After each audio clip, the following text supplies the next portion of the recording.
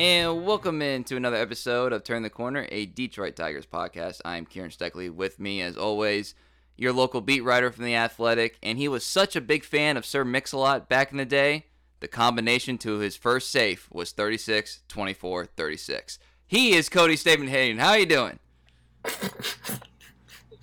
It was 37. The last one was 37. Well, measurement stickler here, okay? Just.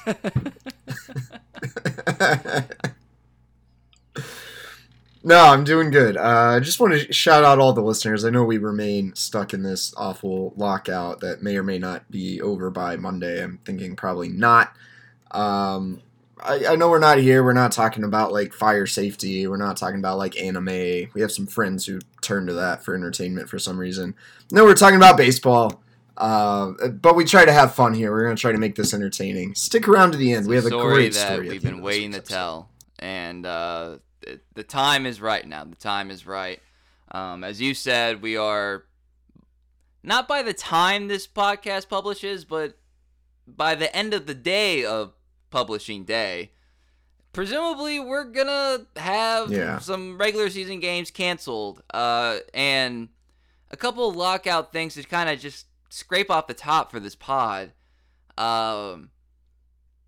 Interesting move by Major League Baseball, the owners, to kind of, for the first time, really apply some pressure. If you read any of the stories about this announcement, the players thought that it was a soft deadline, and MLB said, nah, bruh. Canceled games is canceled games. You ain't getting your money. They came out really hard, which is interesting for two reasons. One, I think this was the first time of a more aggressive approach for a deadline and the ramifications of that. And two, you know, anytime you're in a negotiation, it's kind of a double-edged sword about when you want to go hard. And this was them going hard, and the players, you know, pretty understandably so, were kind of like, okay, like, you're going to try to strong-arm us now with, like, 5 days notice that this is, like, a hard deadline? I didn't really seem like they were too cool about that, which, you know, this is a labor negotiation, collective bargaining, after all. Didn't really seem like that was going to go over well, and it didn't. So I'm going under the impression that we ain't going to get a on-time start for the regular season now, and that's a bummer. At least we did get some news this week on some progress on some stuff. So, you know, this publishes, and maybe we turn out to be wrong. I doubt it, but maybe we turn out to be wrong. We actually got some seemingly like an agreement or agreement in principle about the draft lottery, which players want because they want to de-incentivize tanking. They wanted 8 teams eligible to in the lottery get the top several picks. MLB initially went 3. Now they're doing 4. I believe it was unclear about what number was agreed to, but the reports are, I think it was 7. 7. Right? You know, some people were throwing around 4, but maybe it's 7 teams that would be in the lottery, thus, you know, potentially decreasing tanking, which tanking in general, I've never really understood that as being a thing in baseball because there's so much development that happens either way. It's not like we've talked about this before, not like basketball. You know, how many number 1 overall picks have been elected to the Hall of Fame? 2? Chipper and Ken Griffey Jr. I think that's so right. I've never really understood like Griffey, tanking being a thing, like tanking to get to the top draft pick, but whatever. I would say this is a majority kind of bad news, but some positive-ish news. What's your kind of read on the situation as we look at the season not starting March 31st or whatever the technical date would be? Yeah, I don't know at this point, man. I think 2 things remain relevant. Like, from working in the journalism industry, I can tell you 2 things about deadlines. Number 1, deadlines get things done. Deadlines create progress. Also, deadlines are important. They matter. But they're never quite as firm as you're led to believe. They can always be pushed back. They can always be altered. It was a hardline negotiating tactic for MLB to say, nah, Monday's the deadline. But again, I still think we're going to inch toward more progress the closer we get. Maybe not just to that Monday deadline, but like what's the actual drop dead deadline? Maybe a few days into March. I still feel like we're going to have a 162 game regular season one way or another. There's money at stake for both sides there, not just the players. And I always thought it would take up to the last minute to get a deal done. It's looking like that even that was optimistic. I don't know. It would take remarkable progress to have this season start on time. Great timing, because guess where I'm going to be when this pod runs? I'm going to be in beautiful Lakeland, Florida. Is it a good idea? Is it good timing for me to go to Lakeland? I don't know. Probably not. But the company finally approved me to go. I'm going to go cover some prospects for a few days. How long am I staying in Lakeland, Kieran? I don't know. I've booked a return flight and was told, you can extend it maybe. And so I don't know. I don't know what amount of clothes to pack. I'm starting to think I'm just going to be there for like 4 or 5 days, and then we'll come back whenever real major league players show up. In terms of the bargaining progress, I know progress has been described as incremental in the negotiations over the past week. That's not great. We're sitting here still debating, is it going to be 7 or 8 teams in the draft lottery? Or what about 4? And I'm in favor of a draft lottery. Get you another TV special, whatever. I don't think it's going to make a huge difference in the game. I think of all the things we can be arguing about, it's one of the most important things on the list. But, I guess we're getting close to agreements on some of the more basic stuff now in terms of how much is going to be in this pre-ARB bonus pool and what's going to happen with the competitive balance tax. Those seem like the bigger ticket issues that at the time we're recording this on Saturday, there's not been a lot of progress on, and seems like the two sides remain pretty far apart. You going to go down and see what Max Scherzer's fit is on a daily basis like a lot of people on Twitter? No, I don't plan to do that. I'll let you know,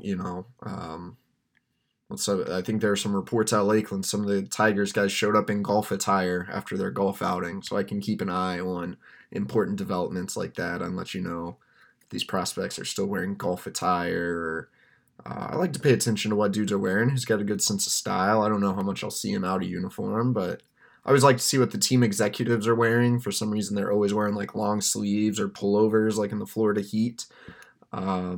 But some of them dress pretty well. So yeah, I'll be giving some fashion updates, just not Max Scherzer. Yeah, just your Twitter account becomes a little bit of a red carpet, and that is what we are forced to with this lockout. I was listening to just a general sports podcast. This guy is based out of New York, and he used to be just a regular radio guy at the Fan in New York City, and now he's doing pods about 3 a week.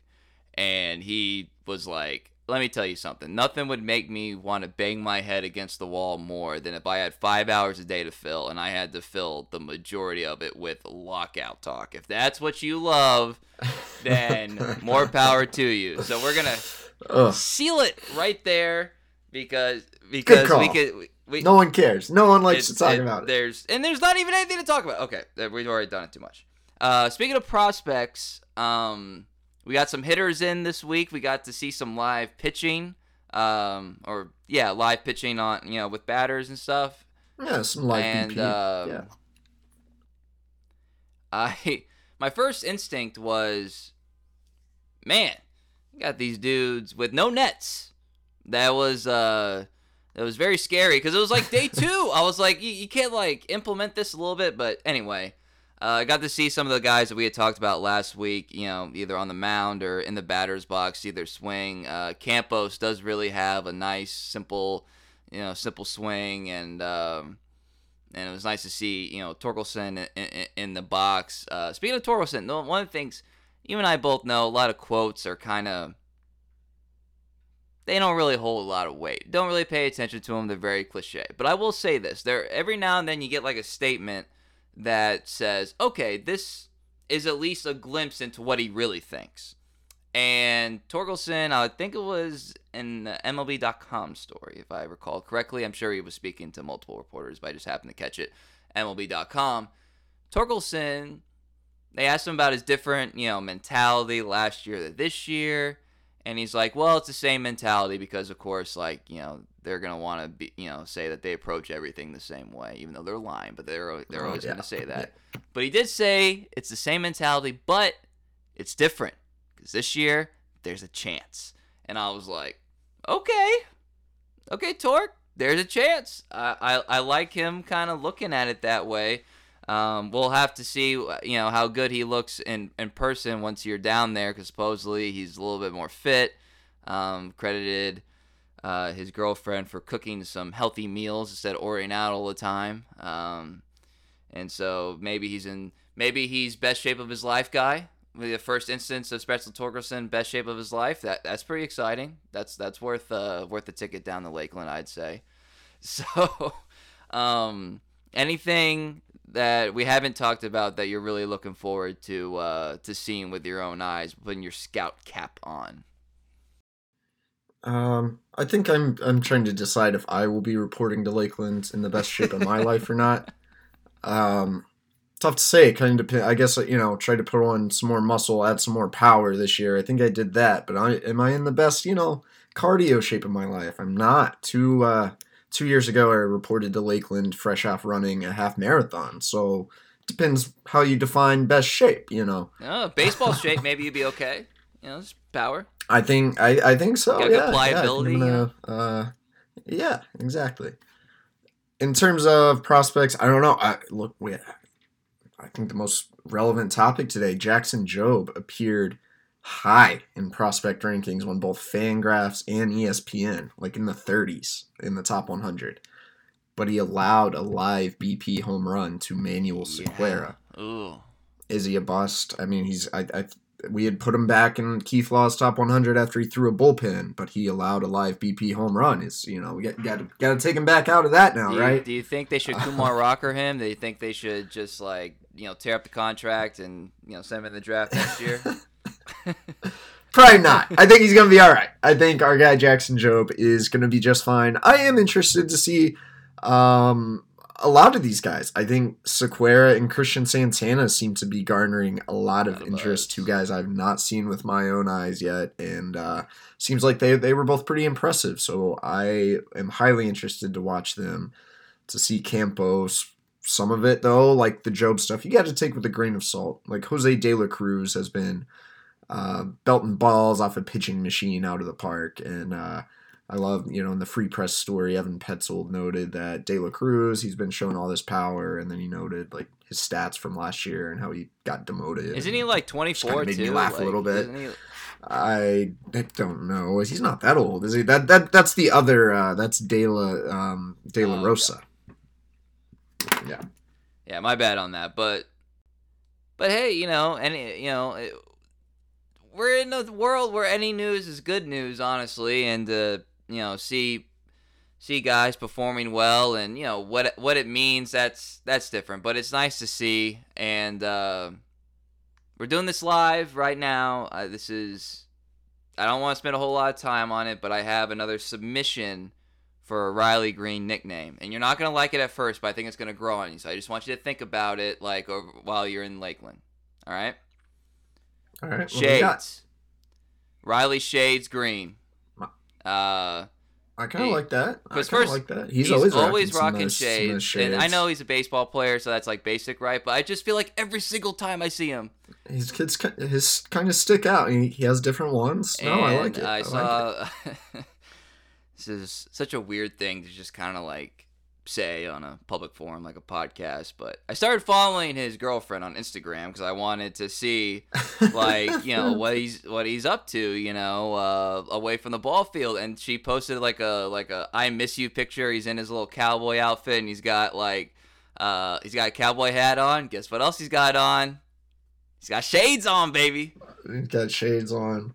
All right, real quick. I don't want to make it seem like I stalk the players too much on social media, because look, if they post on Instagram, I see it. It's not like I'm spending my free time looking for this stuff. Riley reposted that from his girlfriend.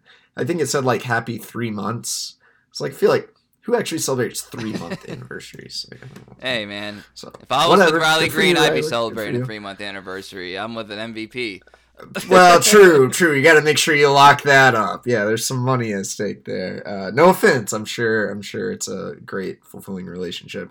I think we got to knock Torque for not doing his own cooking a little bit. We're fans of progressive Yes. gender roles here on this podcast. You know, He's whatever. fully If it capable gets him in of, shape, you know. cooking his own healthy meal. But I think so. But with Riley, also there's since his last name's a color, like it kind of meshes a little bit, like shades green. Like I think it's okay. I think it's okay. Maybe it will grow on us. We'll see. But I just wanted official special. I think that's better than whatever your Machine. last one was. The Machine. Because of the record I label. like Shades better. Riley Green, the Yeah, singer, okay. just has really depressing songs, so there wasn't anything I could glean. I went back to like a couple of his albums, like one album, and I was like, it's a bunch of sad stuff. Like it's not really anything except for "There's This Girl." That's a positive song, but everything else is kind of depressing. To be honest, like grandpa stuff, and that's all great and stuff, but it. Oh, I think that's a great song. It's a beautiful song. Yeah, it is sad. yeah. I've teared up to that song It before. has nothing to do with the quality of the song. I'm just saying it doesn't fit what I'm looking for. That's all I'm saying. Gotcha. But it's funny you say you're going to Lakeland. Is it because your bag of tricks is finally empty? Have you emptied out your bag of tricks on the beat? Because you had this con man story. You've had a couple other ones that were really like out of left field. And then this week, there's a story about Armandus Galarraga being the subject. Armando, excuse me, I'm sorry. Being the subject of a law school pre-law class. And you wrote about that. So, again, as I said last week, where the hell did you get this one, Cody? Where'd you get it? Yeah, you could argue the idea tank is running low. You should see a couple story ideas that I've pursued that have not come to fruition. I've been really digging on some stuff that they'll probably never see the light of day. But that one, I had actually got wind of this from like someone who was involved with Saber, and they were like, "Yo, your article from a couple years ago when Armando Galarraga is like being used as material in this class at Monmouth University." I was like, okay, that's like weird and interesting. Sure enough, the professor who taught this class, Law and Society at Monmouth, emailed me and sent me the 80-page proposal his students wrote and have mailed to Rob Manfred, arguing that Armando Galarraga should be officially credited with a perfect game. And I read through the proposal, and he wanted to go on a Zoom call and just see what I thought of the proposal. So I went on the Zoom call and talked, and I think the guy was really just trying to get some pub for his proposal and his class. But I thought it was really interesting, and the proposal was well done. I think it's professional, and look, I've devoted plenty of my life to thinking about Armando Galarraga and the precedent and whether it should actually be called a perfect game, but this proposal the students did, which is linked at the bottom of my story, breaks it down, almost like a court case, looks at it from a very rational and legal perspective, includes a lot of history, a lot of precedents, a lot of other cases in baseball history, brings in kind of legal arguments. Should we look at the law as literal, or should we think about the spirit of the law and the spirit of rules? I thought it was actually really interesting. I kind of enjoyed reading through it, and I just think it was interesting that there was almost an entire class devoted to something that happened in Detroit Tigers history. So I did. I decided to write a story, and the professor set me up on a Zoom with a couple students who had taken the class and worked on the project, and they both seemed very, very passionate about it. The two students I talked to were not really baseball fans, but had been completely engulfed in the Armando Galarraga almost perfect game story. Armando had also Zoomed with the class and talked to the students personally, and it seemed like they were really, felt a lot of empathy for him after learning not just about the perfect game, but about his entire life story coming from Venezuela and not knowing English and working his way up to the big leagues and going through a lot of ups and downs in his ultimately relatively short baseball career. So yeah, I thought it was interesting. I like to write stories about interesting things. I wrote a story about it. It was interesting. I also wonder, is this the first time that you wrote a story that you plugged yourself? which by the way, not a dick. Not a dick. Yeah. Like, you had to, because it's part of, because first of all, you were part of the material. Your story is part of the material, and then like you had to mention that Galarraga doesn't, he kind of went back on what he had said to you, and like all this stuff. So you had it was good detail to do that. But I was like, I wonder if he just chuckled to himself as he did this. It was.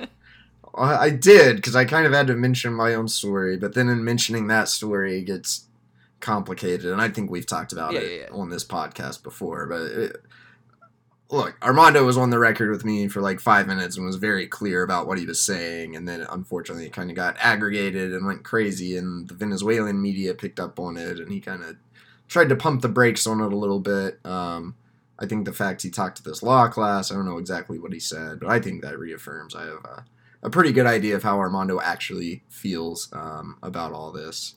And like obviously I've linked to like other works I've done in stories before, but this was probably the most direct. Full context here. This story that I wrote is in this report. Also, here's what happened. Also, more if you want more context, click this link and then scroll all the way to the bottom. Yeah. It was trying to sum up a very complicated thought in like a couple sentences. So yeah, I did kind of laugh as I was writing that. And so a little background for the listeners here. My fiance, whom I had to say goodbye to today, she is on her way to. She's finally left me for New Orleans, Louisiana, for a Mardi Gras bachelorette party. You're not getting her back. Ooh. And everything that entails, if you're culturally up to that, and so one of the things that she's told me, and Kieran, I finally got fitted for my suit for your wedding, and I paid like the full like deposit, so I need you to make sure she comes back, because I don't think I'm getting that money. That's a good point. I'll let her know. That would actually be good incentive. But let alone her like your own like contributions to booking the video and everything. But, she once one of the last times that we all went up to Stillwater, she was telling me, she didn't tell me any details of the conversation, but she was telling me that like, Cody and I talked about, this, and he was asking me all these questions, and I just felt like I was being interviewed, and she goes, you get that too, where you just ask all these questions that like are so pointed and like make you think or whatever. So, obviously you're still a working journalist. I was a J school guy. That's very much in our nature, just asking questions. But when I'm reading the quotes from these students, I was like, man, these people really want to be lawyers. Did you feel like you were talking to lawyers? Like with the Oh, you didn't even... There was a lot, especially the girl Hannah in the story. I felt kind of bad because her interview was like very eloquent, like especially for a college student, and there was a lot of lawyer terminology. And I didn't really use those quotes in the story because she was kind of laying out like the argument for why Armando should be credited with a perfect game, and I wasn't trying to make my story so much about that as just like the fact there was this class about it and the students made this proposal. If you want to read their arguments, you can click and scroll through the 80 pages of proposal. So you should have seen the stuff that wasn't in the story. And they're not actually law students yet, by the way. They are still undergrad students. I believe this girl in particular aspires to go on to law school, and probably most of the students who took that class do. But you're spot on there. I just had a thought that when we were in college, if we knew that was going to be like the assignment, obviously we would have like, tried to take the class or whatever. And I just also think like how many dumbasses would also like get in that class. I wouldn't think of it critically, like, so it's one of those things. It's probably better it was kind of spurned on these students. Yeah, maybe so. You would have had some idiots like we took sports media classes with enrolling. Just 'cause, I like baseball, you know. Yeah, it'd be a lot of dip cups in there. Let's just phrase it like that. Also, one final note on this, and I just hopefully fewer in like New Jersey at a private university than there would have been at Oklahoma State. By the way, I'm sure the student body is a little bit different. I would imagine so. The Harvey Haddix thing, just real quick. Yeah. Do you really think Aaron wasn't taking signals? It was one of those things where I was like reading it. I was like, are they just protecting the Hall of Famer, the one true home run king? Ooh, wow! I don't know. It was just one of those things where I was like, we're not going to say that Aaron did it. We don't want, it's all those years later. I just kind of, that's how it read to me. I don't know if it reads that to anybody else. Just saying. I don't know. I had kind of forgot the details of that from all the complications in that game. I actually need a quick. I remember like that being an allegation, but I need a quick refresher, honestly. Yeah, it's because sometimes their teammates. I'm trying to prevent Merle from going. Lay down, Merle, from going into the window, thus unplugging my microphone. It was one of those things where I just kind of thought like, they might just be protecting their guy, like, the baseball immortal or whatever. It doesn't really matter. Like, I wouldn't judge Aaron if he did it. Like, it doesn't affect his legacy in my mind at all. But I just kind of thought it was funny that it's like, all these players did it, but Aaron didn't. I was like, I don't know. Like, what does it matter? So that, I just didn't know if that spurned your brain at all like it did mine. Because I kind of feel like if it's there, you're just going to do it. That's it. What did he do? But Aaron also, what did he do? Because in the Wikipedia entry, all it says is that Hank Aaron was walked, and then he left the base paths in confusion because he's passed by another runner. I don't know what was going on. There's some crazy stuff going on here. But really nice if that game was on YouTube. That would be a fun watch. Yeah, it would. I would watch it. But yeah, I mean that's a fascinating tale. I imagine, to your knowledge, the first time that any of your work has been part of a curriculum. At least. Oh, okay. So it was revealed that during the game, the Milwaukee bullpen tracked Haddix's intended pitches and signaled to the batters what pitch was to come. All players except Hank Aaron were believed to have taken the stolen signs. That seems like a pretty everyone but Hank. I don't know, but I will say I actually kind of believe like Jose Altuve when he said he didn't really participate in the like trash can banging stuff, because even like getting signs from second base in high school, it can be kind of a distraction. Like there's a lot to think about when you're up at the plate, especially if you're struggling, you're worried about your swing. Then you got to look out at whoever's giving you. It's another thing to think about. I think some hitters might actually not want that. I have no idea about the Harvey Haddix game. No, I mean, that's fair. And it is just like steroids and sign stealing. It's a little more complicated a lot of times than what people would like you to believe. So you collaborated, your other big feature this week that came out. You collaborated with a couple of your colleagues about, in essence, like, what is the manager nowadays, and comparing it maybe to, previous generations. And I really love the illustrations in there about, like, Earl Weaver, like, kicking dirt on an umpire, and Billy Martining, Jim Leland smoking a heater. That was all well and good. Wrote this story with Fabian Ardaya and Will Salmon, my colleagues at The Athletic. I bet most of you guys can guess which parts of the story I wrote.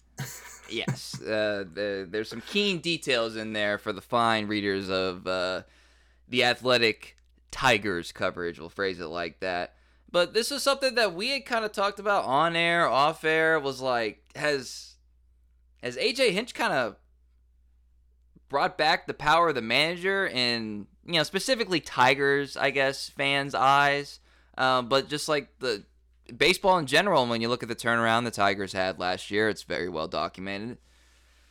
I did like a lot of the quotes in there that, from the managers that did talk to y'all, or at least were able to be polled, because with this lockout, certain teams aren't, allowing people to talk and all that stuff. Tough story to do when, like, I got rejected by, like, 4 or 5, or, like, had a couple teams reject me, texted a couple managers who rejected me, texted a couple managers, and never heard back. Did not even get to talk to AJ Hinch for this story. It's a shame, really, because I think he would have offered just like he does. I think he would have had great insights. I kind of figured I would get him. I actually never even got an official response from the Tigers. Kind of a bummer. Kind of a shame. Luckily, Gabe Kapler saved the day. He was terrific interview. Yeah, I thought he was he had very good perspective. And his office, Jesus, the description of his office. I was like, I want to go hang out in there. Yeah, I was looking for actual pictures of it. I haven't seen it. Scotch, yeah. Like, oh, okay, but it's like part speakeasy, part like lounge or something, is what someone said in a Sports Illustrated article. I'm trying to go in there and have some scotch. I have to go to San Francisco this year, but the quote that really tickled me was Joe Madden in there. He was like, I'm tired of people talking about how the manager isn't valued. Although I think some teams don't value the manager. So I was like, in essence, you're kind of agreeing with the point when you say that. Like, although I think that's true. I hate that you're talking about it, but I think you're accurate. That's very Joe Madden. I did not conduct the interview with Joe Madden. That was Fabian. I did cover Joe Madden briefly in Chicago. Love Joe Madden. Wish I could have talked to him. That's like so Joe Madden, and I think that was intentional. Like, some people just kind of talk themselves in circles. Like, I think Joe knew exactly what he was saying when he said that. That was kind of his way of like, I'm tired of reading the manager as a middle manager, except sometimes they are, which is, I think, he doesn't think the manager should be a middle manager, but there are teams where it's treated that way. Now, interestingly enough, this was one of those points that didn't quite make the story.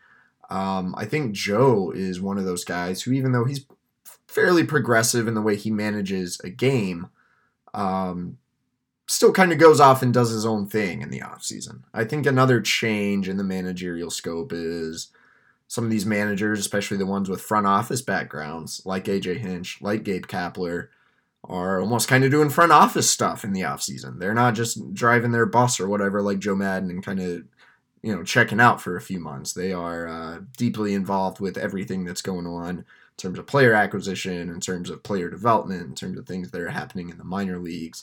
I think that's one shift in the job that I almost wish I would have brought up a little more in the article.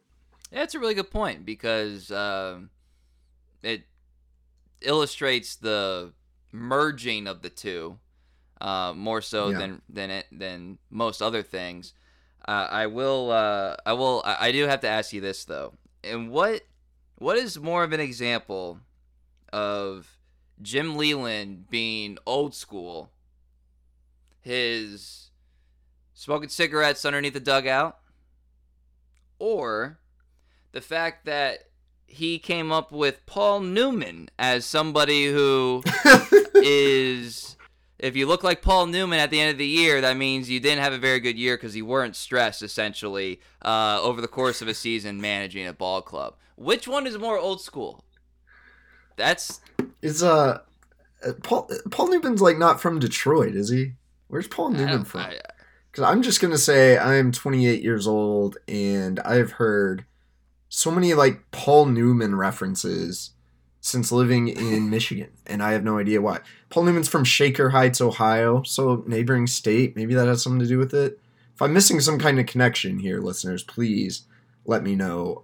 Growing up in Texas, no one ever like dropped Paul Newman as a cultural reference, but for some reason it happens up here, and it's not like he was like, there are plenty of other celebrities who could be mentioned. So I'm gonna go with Paul Newman. I doubt there are many managers who are smokers today. There are none who would smoke underneath the dugout, but I feel like that's more likely to happen than a present day manager dropping Paul Newman. Because to me, he's the dude from Slapshot. That's really the limited scope of of me and my age is that he's the dude from Slapshot, and I know he did like a million things. Like I'm not dumb on that aspect, but nice guy from Slapshot. So that was like the first like rated R movie my dad like let me watch or whatever. Rented at Blockbuster. I was like, man, they put a lot of crazy stuff in movies these days. This is not Toy Story, you know. It was one of those "Don't Tell Mom" movies. Oh, I love that. So yeah. Don't tell mom. I'll let you watch this. So yeah, I thought that was pretty good. And I will ask you this: like, when you think of what you want in a manager, is it a data driven or a data informed? I believe that was the Showalter quote in the story. And the good things the story kind of points out that I thought was really good is that like we're hiring a lot of old dudes now. So like for all this stuff about I mean, I was in New York a couple weeks ago and listened to some sports talk radio. Dude, the Mets fans are ecstatic to have Buck Showalter. They are ecstatic. And so like it really kind of speaks to the ebbs and flows. That's kind of crazy to me because I was like Buck Showalter has been brought up. He's like interviewed for a lot of these jobs. I think it was never super publicized, but I believe he interviewed for the Tigers job last year. Like, I was kind of like, why? Like, why are we still doing this Buck Showalter thing?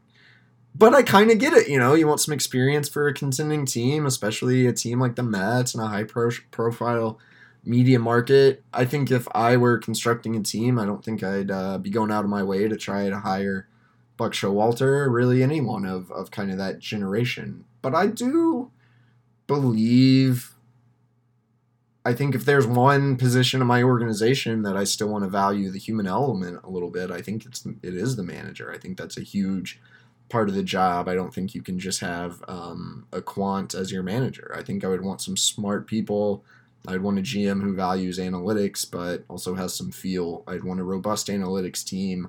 I'd want a manager who values the data and is educated and informed, but I think I like a guy who isn't afraid to take a chance every now and then and who, more importantly, can connect with the players and build a culture. And that's super intangible, and I normally don't like to talk like that, but I've just seen it too much in sports. Like, I think that is absolutely a real thing, being able to command a room and have your team believe in you and every now and then make some in-game decisions that maybe they're, you know, hopefully they're data informed, but maybe, you know, you're not always painting by numbers when you're there in the heat of the game.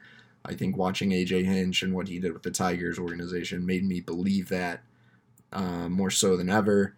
Now, interesting, we did this big, you know, draft, like fake draft project with The Athletic a couple weeks ago. And I kind of had like 4 or 5 managers who I viewed as difference makers. And if I didn't get one of those guys, I was going to wait.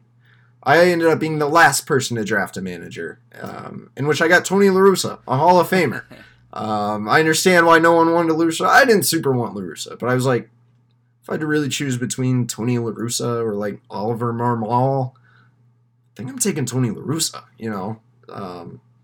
So it's all really interesting. I would want, I think, someone kind of in between, but I would want one of these 5 or 6 guys, the Kaplers, the Coras, the Hinches, these guys who do seem to be difference makers. That's who. Give you an idea of how long Buck's been managing is that he had at least one guest appearance on Seinfeld, a show that stopped production in 1998, and this was when he was with the Yankees, so it had to have been like 95, 94. Wow. Depending on when Torre's first season with the Yankees was. Buck's one of those guys, like, I'm sure he's good at what he does, but it's like, how many jobs has he been fired from? You know, and I know all manager is a job where you're going to get fired, as Ozzie Guillen would rather famously say. But it's like, this guy's managed the Rangers and the Orioles and the Yankees, and I think I'm probably forgetting a couple other stops. And it's like, but keeps getting hired again. You talk about recycling people, like that's kind of how I felt when he kept getting brought up in the process. Like, I feel like this is just like, this guy's done it before, so we're going to keep interviewing him. And sometimes that can be good, depending on your specific team. Sometimes, like, I don't know, like, Shouldn't someone else get a chance at one of these jobs? That's how I feel about Buck Showalter. No Yeah, offense to that's Buck. fair. That's No very offense to Buck. fair. I also, I mean, in the story, you talk about like managerial feel. Tigers fans will remember Game 2 of the 2006 ALCS where Leland put in is it Alexi or Alexis? I can't remember. Gomez in the lineup, and he had a 2-run home run, had another 2 RBI single, and it was literally I remember at the time being like Leland was just I had a feeling this guy hit a home run in Game 2 of the ALCS. In his actual regular season career, he only had 1 career home run. So I mean, talk about having a gut feeling and it paying off. Yeah. I doubt it was analytically driven. We weren't really talking like that at the time, playing the A's and stuff. But No. I doubt that was the analytical move.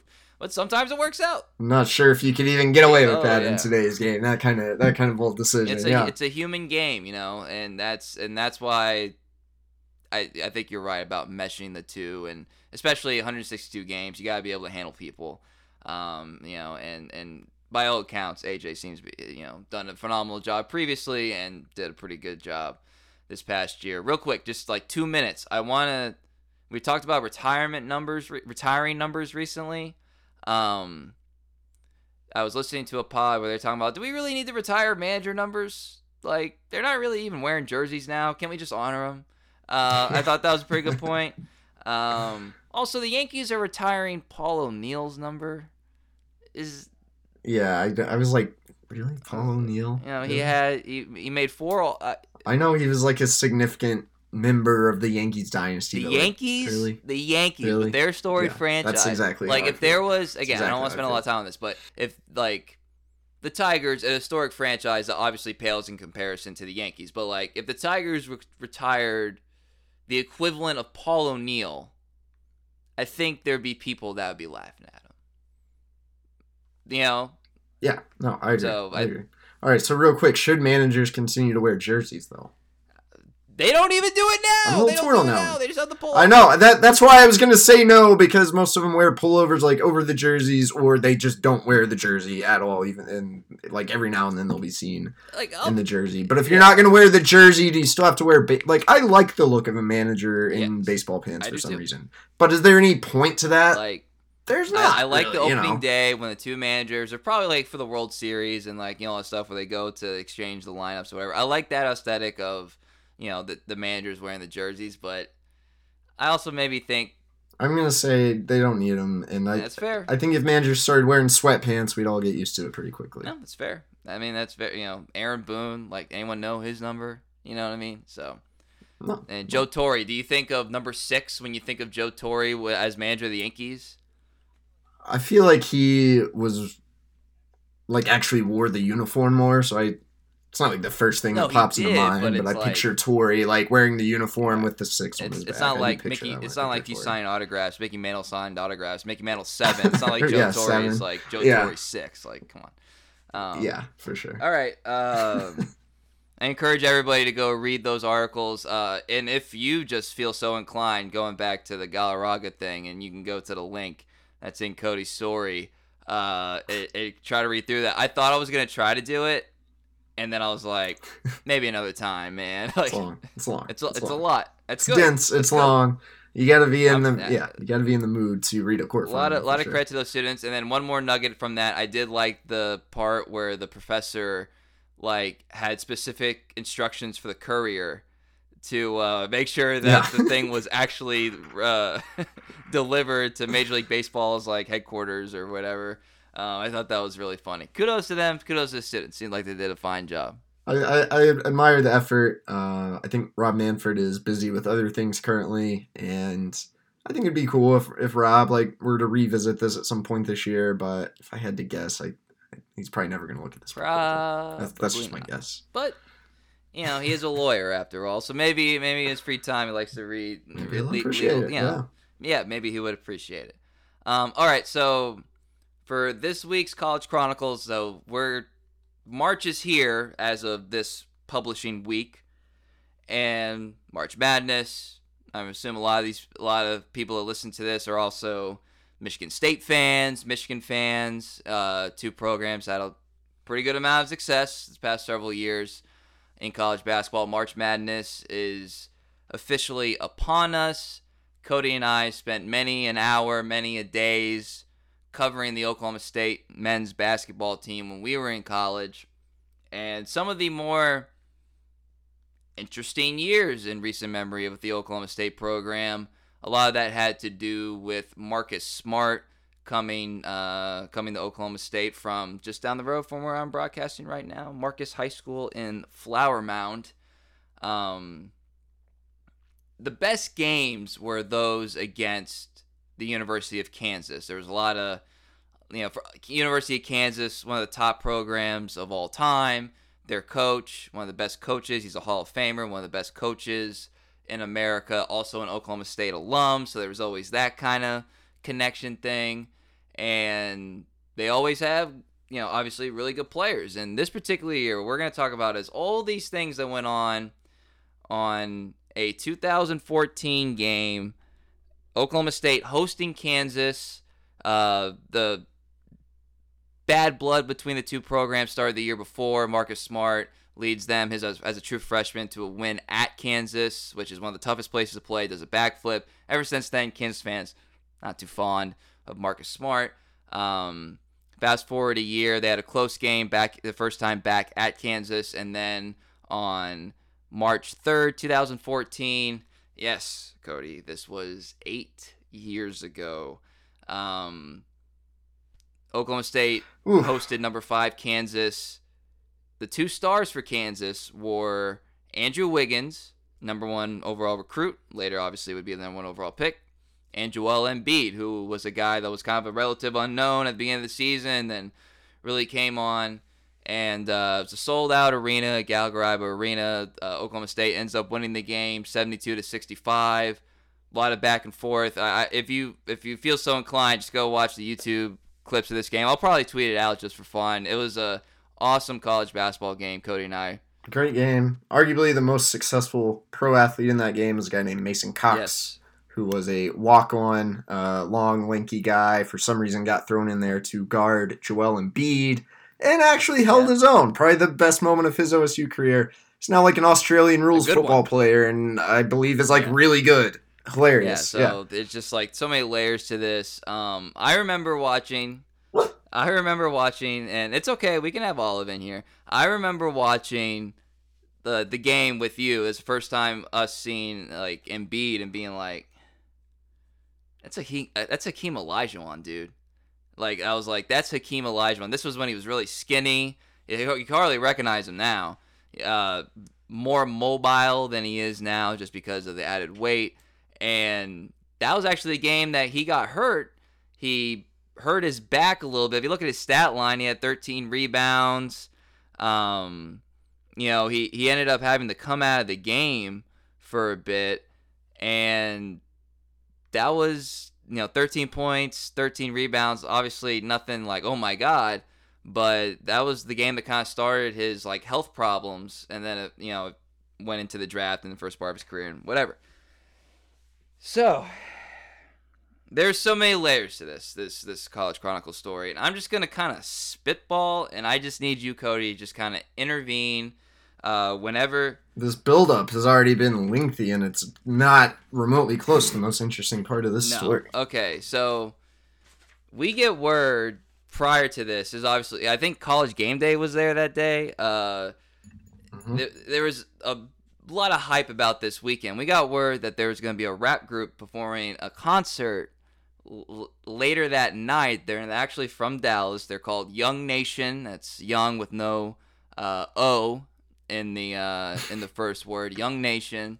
And so in the whole week we're getting hyped for the game to go be able to see these great players, dudes we knew they were going to be future pros, and this rap concert as well. So we're just juiced the entire time. And then an ice storm happens. So also in the lead up to this week, we had been watching some Young Nation videos courtesy of our friend Murphy, who has been of this podcast fame. And we would watch those videos, which were, for lack of a better term, hilarious. And so, we would analyze the game, talk about the game, and we'd be watching Young Nation videos. A lot of build a lot up. of build up. So, there's an ice storm in in Stillwater that weekend. Ice storm, bad. And it was not light. Like it was tough sledding there to get around Stillwater. So keep that in mind as we move forward. So the game ends, and Oklahoma State has this great big victory. This kind of put They win. They storm the court. It kind of puts them in the NCAA tournament essentially at that time because they've been floundering. Like it was a season with a lot of hype that ended up being really disappointing. However, that was one of those games that you were looking forward to when you saw the talent that Oklahoma State had. So they win the game. Holly Rowe borrowed my iPhone charger, which when you're a sophomore in college, you think that was pretty cool. Yeah, absolutely. Tons of media attention leading up to this game. And so we're getting our stories done. So at that time, we were gonna have our friend Tim, who we've mentioned on and off in this podcast. We were gonna have him edit our stories and put them online. So there's two things going on. There's a concert afterward, and there's also a house party hosted by our colleague Tyler. And we didn't really have a whole lot of interest in going to this house party. We wanted to go to the Young Nation concert, and so we kind of told people, "Oh yeah, we'll stop by," knowing that we was never gonna stop by. So we get our work done. We tell Tim like, "Hey, edit our stories and put them up online." Come to find out, all right, Kieran was itching to get to this concert, and me being me, like, took way too long, like trying to write a good story or whatever, thinking to like help my career. Won an award for that game story. Ultimately, I could have mailed it in, and I think my career would not be any different. Probably should have mailed it in. We could have got like 20 extra minutes at the concert. Probably would have been worth it. And, all's well that ends well. Still ended up working out. So we tell Tim at the time. That our stories are done, and he's over at Tyler's house already, and apparently, I forget who told us this, probably Murphy. Like, he walked into the house, and not much of a drinker is Tim, then nor now. No. And so he just grabs, like, a bottle of champagne and starts, like, chugging it. And obviously, we're not here to see this, but this is what we're being told. He starts chugging the bottle of champagne. Tim got rejected by a girl. So I believe he prefaced his champagne chugging with kind of an announcement to, I don't think like the whole party, but like Tyler, Murphy, they're kind of, "What's up, Tim?" And he doesn't really say hi. He just announces, "Today I got rejected." Yes. Begins chugging. And the little background on that is that he had gone on Valentine's Day to see the Lego movie that had just come out in the movie theater. And so this girl, whom we did not know at all, was like, she became... Wasn't real sure if she was real, because Tim kind of announces like, "Oh yeah, I got a Valentine's Day date, taking the girl to see a Lego movie. Lego movie? Like, really? Like, who the hell is this? What are you doing? So she was Lego movie girl, and so I guess the courtship lasted about another 2 weeks post Valentine's Day, and that was the ultimate rejection. I think they had gone to the game together, and he was going to leave early, and when he finally laid it all out there and she said no, that was when he went into chugging champagne mode, if you would. So we get notice that, remember that girl, by the way, everybody. So we get we get word of that. We're like, okay, this is crazy. Like, we're definitely not going there now because I don't want to deal with... We get notice that Tim had vomited in the Yes, that's true. Forgot about that. So we go back to my apartment complex. We're gonna change, so we can go out to the concert venue, which is technically outside of town, just a couple miles down a 2-way road or whatever. And we're trying to get a hold of Murphy. Murphy wants to come, but Murphy's at the house party, and he's also throwed. So it's kind of hard to get any commitment from him. So eventually Cody and I were like, all right, screw it. We're just going to go ourselves and just tell them, we're going to be there. Y'all be there whenever you can. Yeah.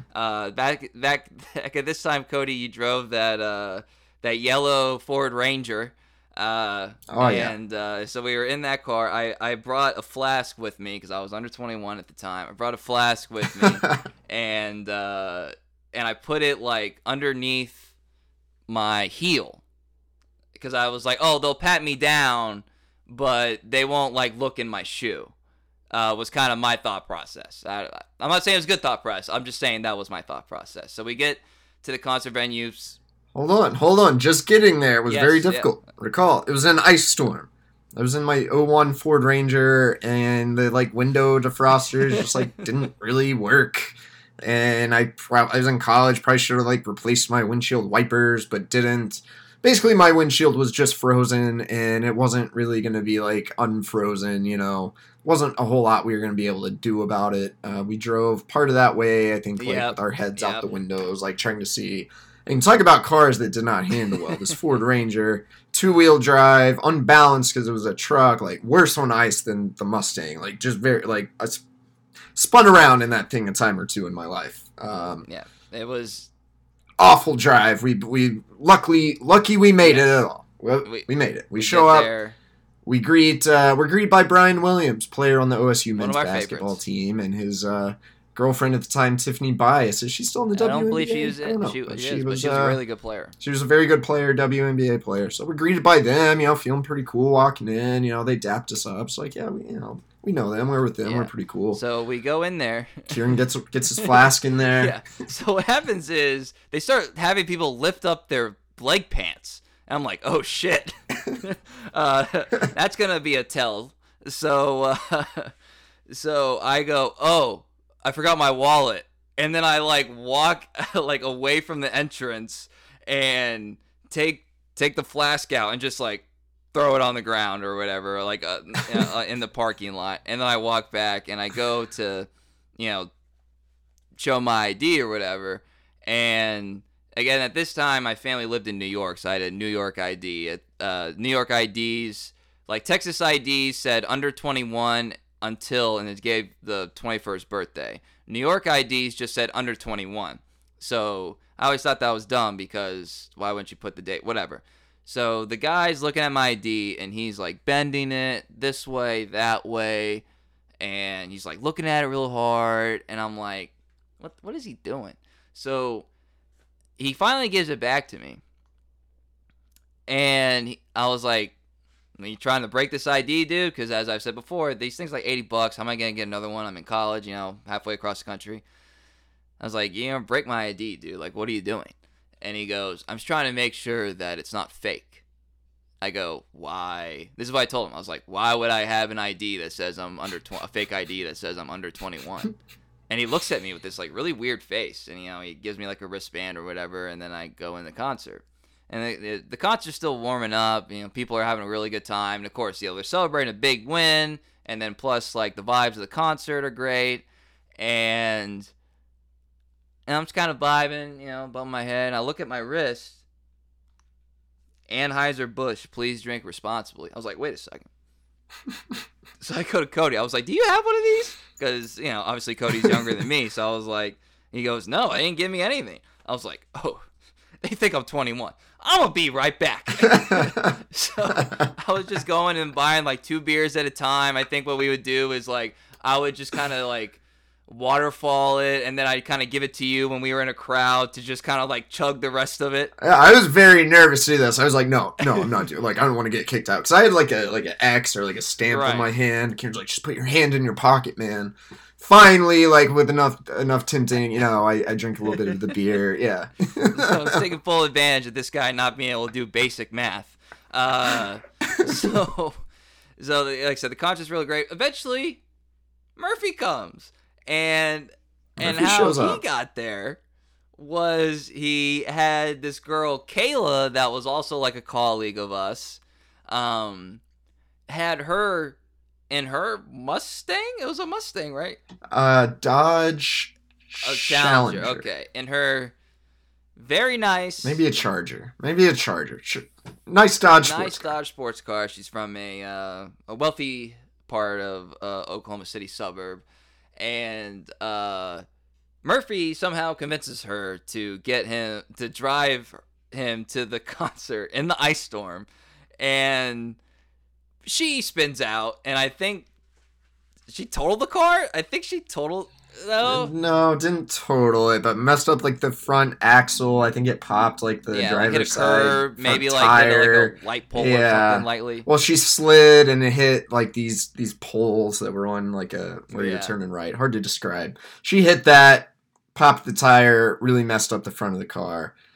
She ended up. I used to tease that like number one she had that car and she got it fixed, but she informed me that her parents actually made her like pay for the repairs with her own money. So which surprised me. Yeah. To which I say, what money? You're in college. But Yeah, I don't know where she. Yeah. Anyway, all right. But the thing is, so she messes up the car on the way. I think they had to get it towed though, so I had to get it towed to like a shop or whatever. Somehow Murphy still ends up. Wait, how did he actually get there? This is like kind of pre-Uber. I don't actually remember how he actually got there. I think he called somebody else to like come and get him with a ride or whatever. And so he shows up and he's he's beside himself, like feeling some type of way because he had been lit most of the day. Unlike you and I, Cody, he had grown up an Oklahoma State fan, so he's got years of fandom and all that stuff. It was a big win. The concert. It was just an overall great night. He claims he walks in and right away sees like Marcus Smart, who's doing like the OG Bobby Johnson. That only got him more hype. Yeah, he was classic Murphy in this sense. It's only one way to describe it, and it's just classic Murphy. Just again, we've described him before, but the most well dressed, with the slacks and the button up and the vest, ratchet dude you will ever meet in your life. So just imagine that kind of person going to this concert and just getting hyped like he grew up in the inner city, and so concert was a great time. I think we also told because my roommate Jacob was also there, and we told him also find your way home. We're like we can't. Cody's car is a 2-seater, 3 maybe. Oh yeah. like you're gonna have to find you're not forcing your way in this car. You're gonna have to find your way home. There was also a girl there you were pursuing at the time, Kieran. Ooh, which one was that? Oh, was that? Yeah, it did not go well. That was a. No, it didn't. You're pretty excited about seeing her dance, though. I mean, you're excited. You're able to show that you were able to acquire alcohol. Yes. Unfortunately, she didn't give you much attention. That was one of those girls that I thought, maybe if I wore a nice brand clothing and I showed her that I wore them, she'd, think a little higher of me. And it didn't work out that way. A nice friend to this day. Turns out she was one of those girls who like to go after the actual athletes. Not the guys who cover them. But a decent friend throughout college. I'm not going to say we're close or anything. Oh, but good person and all that stuff. No ill will. But that was a time where I had to figure out it was a no-go. So, I didn't get flat out rejected like Tim did that day. But, I got the turn down, I guess. So, is there anything else from that concert worth noting before I lay the punchline? There's so much. Young Nation's going wild. They call Marcus Smart up on the stage toward the end of the concert, and he just says something really dumb. I think. The guy from Young Nation was like, "Hey y'all, F Kansas." Oh yeah, there's an F Kansas. And Marcus chant. said Give it up something. For Marcus Smart, because again, Marcus is from Dallas too. So and Marcus is eating it up. Honestly, they probably know each other. One of the top athletes in the area. And I think they did. Yeah. Oh. We saw another player. I'm not going to say his name. We saw another player who was definitely under 21. He had a whole bottle of Ciroc in his hand, and he was backstage like most of the basketball team was, and was just going to town on this bottle of Ciroc. Chugging the raspberry Ciroc. And I will say this, he was no scrub either. He spent some time in some summer league and some G League, and mainly plays overseas. So no scrub of a player either. But at this time, was a big unknown. And see, at the end of the concert, Young Nation they're about to announce where the after party's at, and we get kind of hype. We're like, we're going Marcus and them are going to be there. We're going to go to this. I get my phone out to write down the address in my notes app, and the guy says all right. The after party's gonna be at 1516 D's nuts. And I was like, I was just like, oh, like he got like, me. wow. I fell for that one hard. Ouch. Yeah, and I'm sure I'll tell you what, the girl that I was trying to talk to at that time, she probably knew where the after party was. Let's phrase it like that. So, so we end up like going, leaving or whatever. The funniest bow to tie on this story. So you're seeing like 3 future first lottery picks and Wiggins, Smart, and Embiid, and it's a hype game. You go to this concert, all the logistics with the ice, and there's this house party that we're like not really going to because we think it's gonna be lame. And then Tim like really going out of character, chugging champagne, the car crash with our friend Kayla and Murphy, and all these things. So I bring it back. The girl who crashed the car, I don't even know how to describe it, but that was not the end of her either. Like, she was like a reoccurring character in her college years. She is definitely a part. She's got her whole chapter, I would say, of our college lives. So if you guys will remember Lego Movie Girl, they drove separately. A couple of things for context. They drove separately to the movie theater, and Tim presented her with a rose. I'm not trying to drag the man for making a good faith effort.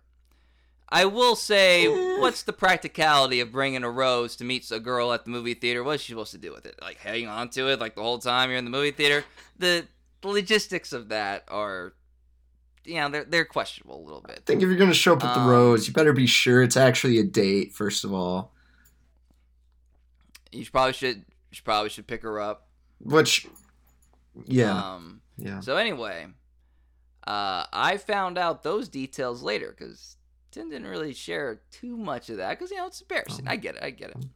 Lego Movie Girl is now my fiance, Alexis. Let's go. So, for years, I just knew her as Lego Movie Girl, this girl that like Tim knew who got rejected, had no traction of anything with like a relationship, and met at the movie theater, the Carmike at the time, with a rose to go watch Lego Movie. She insists that she was clear it was not a date. I was like, let me tell you something. He definitely sold it as a date to us. You also still agreed to go to a movie with the dude on Valentine's Day. Like, what are you doing? What are you playing? What do you think? Come on now. You couldn't have gone the day before, the day after. That movie wasn't leaving. Wasn't leaving the movie theaters the next day. So that is now my fiance, Alexis. She was to us, Cody, for years. She was Lego Movie Girl. Because, and we'd see, like, one time we saw her at the bowling alley or wherever, Tim tell us, like, oh, yeah, that's Lego Movie Girl. Oh, that's right, yeah. And she was just an enigma for so long. And now she's the person that I'm going to spend the rest of my life with, unless she refuses to leave New Orleans this week on her bachelorette party. So how's that for layered? Beautiful story. How's that for layered? I hope everybody got a kick out of that. Maybe you got some, probably got some similar examples of some stuff like that. You just never know how life kind of weaves in a certain way. And I always say, like, without Tim, where would I be?